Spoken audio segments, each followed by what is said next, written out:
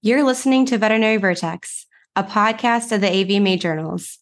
In this episode, we chat about ropinirole for induction of emesis in dogs with our guest, Natalie Rosenstein.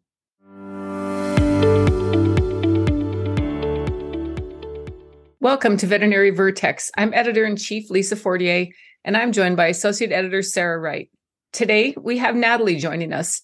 Natalie, thank you so much for taking the time to be here with us today. Thank you for having me. So continuing along with our theme of inducing emesis in small animals, as we stated in our last podcast episode, it can be quite tricky and there's a lot of misinformation out there.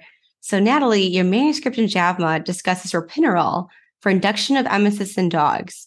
Can you give our listeners background on what ropinirole is?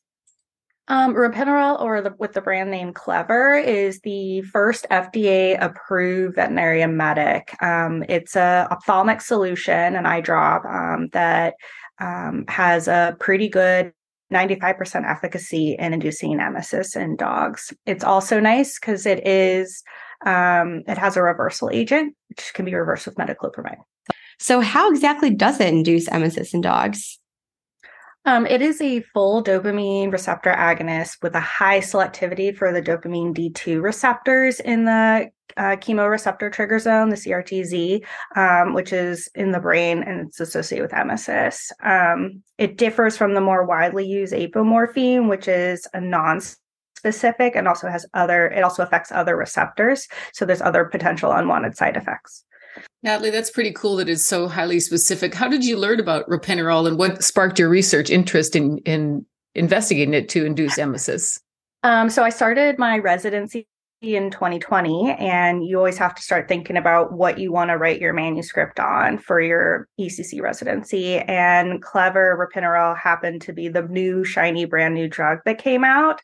And one of my interests is toxins and inducing emesis. And so I said, hey, let's try this new drug and see how it goes. That's really great. It's hard to design those studies and think about how can you not just design it, but complete it and get it published and done and finished and all that stuff for your residency application. So well done. Congratulations on your time management. Thank you. You said you're really interested in toxins and emesis, but what specifically inspired you to write this manuscript? And maybe if we can ask a little more selfishly, what inspired you to share it with us at JAVMA? So actually, one of the criticalists that I work with, Dr. Kevin Drofer, wrote his residency manuscript on apomorphine. And so he was one of the people that said, hey, why don't we compare this new drug to my paper and use that as historical data? Because there's no literature on this because it's so new. And so that was kind of the spark to help us develop what we were going to do. We also at my facility see a lot of toxins in foreign bodies, and multiple times a day are asked to induce vomiting. So it just seemed like a no-brainer. I have to imagine, too, that it's pretty useful, especially if you have a fairly aggressive dog that you're not able to get IV access in to use apomorphine, that you can do this ophthalmic drop instead, correct? It's wonderful, especially for those dogs. It's also, we elected to use you guys, AVMA, just because it's going to be very important for the general practitioner, not necessarily in the emergency room, because a lot of these pets go to their general practitioner first. And so it's nice because if it's a single doctor with no staff, they can administer it. If it's an aggressive dog, it comes in a really easy single-use ampule. The owner can administer it. It's very easy and it's very safe. And it's just very useful for everyone in the veterinary community. That's awesome. And then do you find yourself usually using the reversal agent, like after the dog has produced the vomitus and hopefully gotten up the object that they ingested?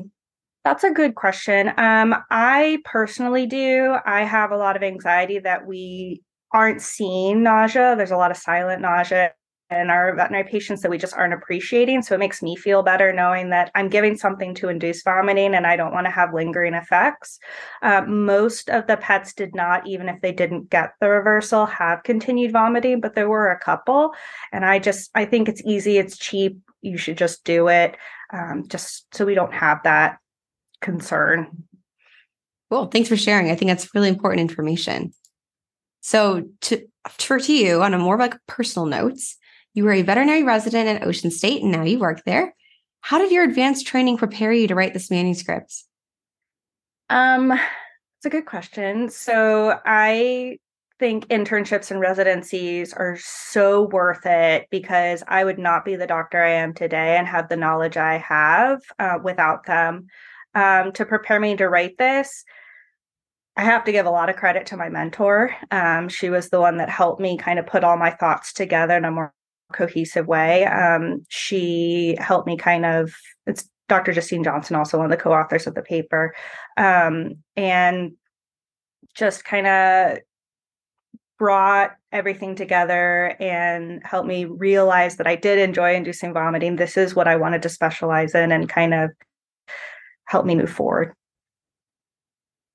It's always great to thank our mentors and look back, and then hopefully too help the next generation of young researchers and veterinarians.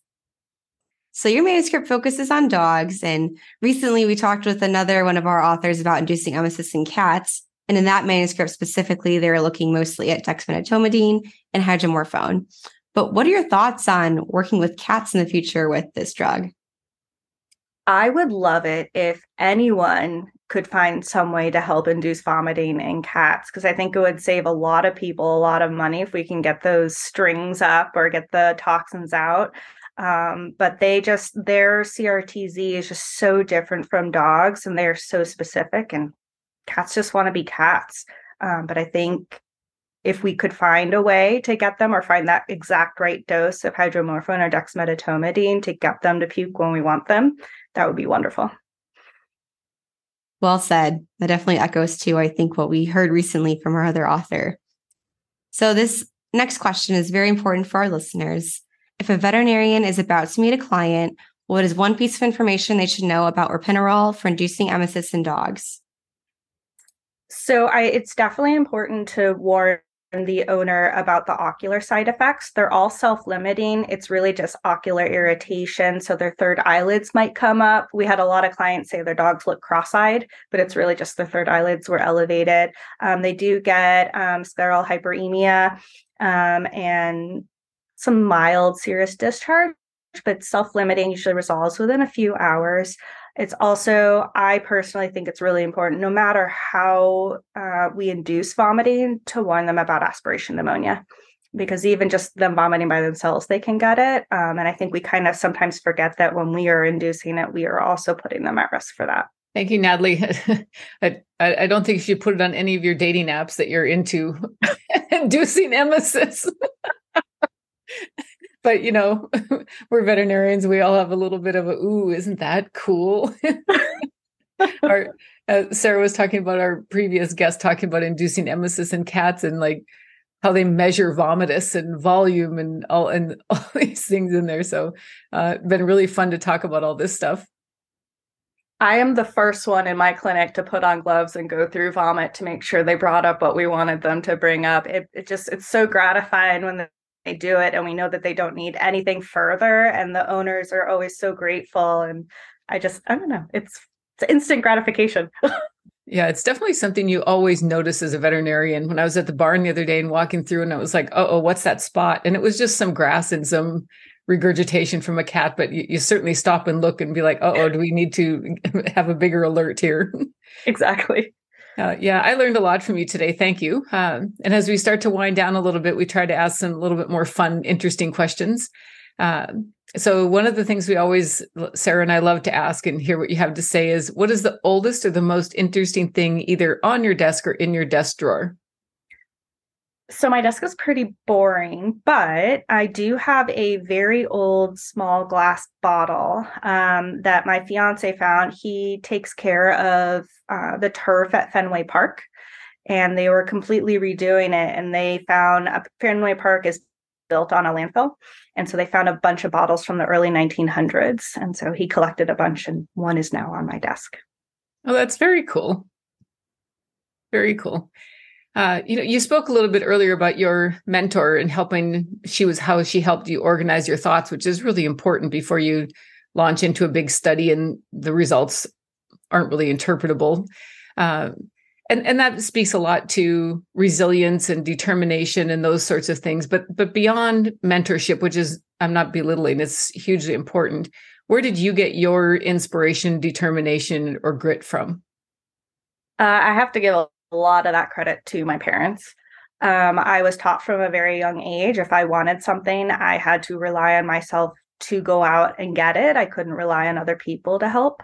And so I'm very grateful they instilled those values into me, and to not give up and try and find it in different ways if the first way I try doesn't work. Very good advice. And sounds like your parents did a wonderful job. So kudos to them as well. So thank you so much, Natalie. We just really appreciate your contribution to JAVMA, but also too for your time talking with us today. So thank you. Thank you for having me. And to our listeners, you can read Natalie's manuscript on our journal's website and in print JAVMA. I'm Dr. Sarah Wright with Dr. Lisa Fortier. We want to thank each of you for joining us on this episode of the Veterinary Vertex podcast. We love sharing cutting-edge veterinary research with you, and we want to hear from you. Be sure to leave us a rating and review on Apple Podcasts or whatever platform you listen to.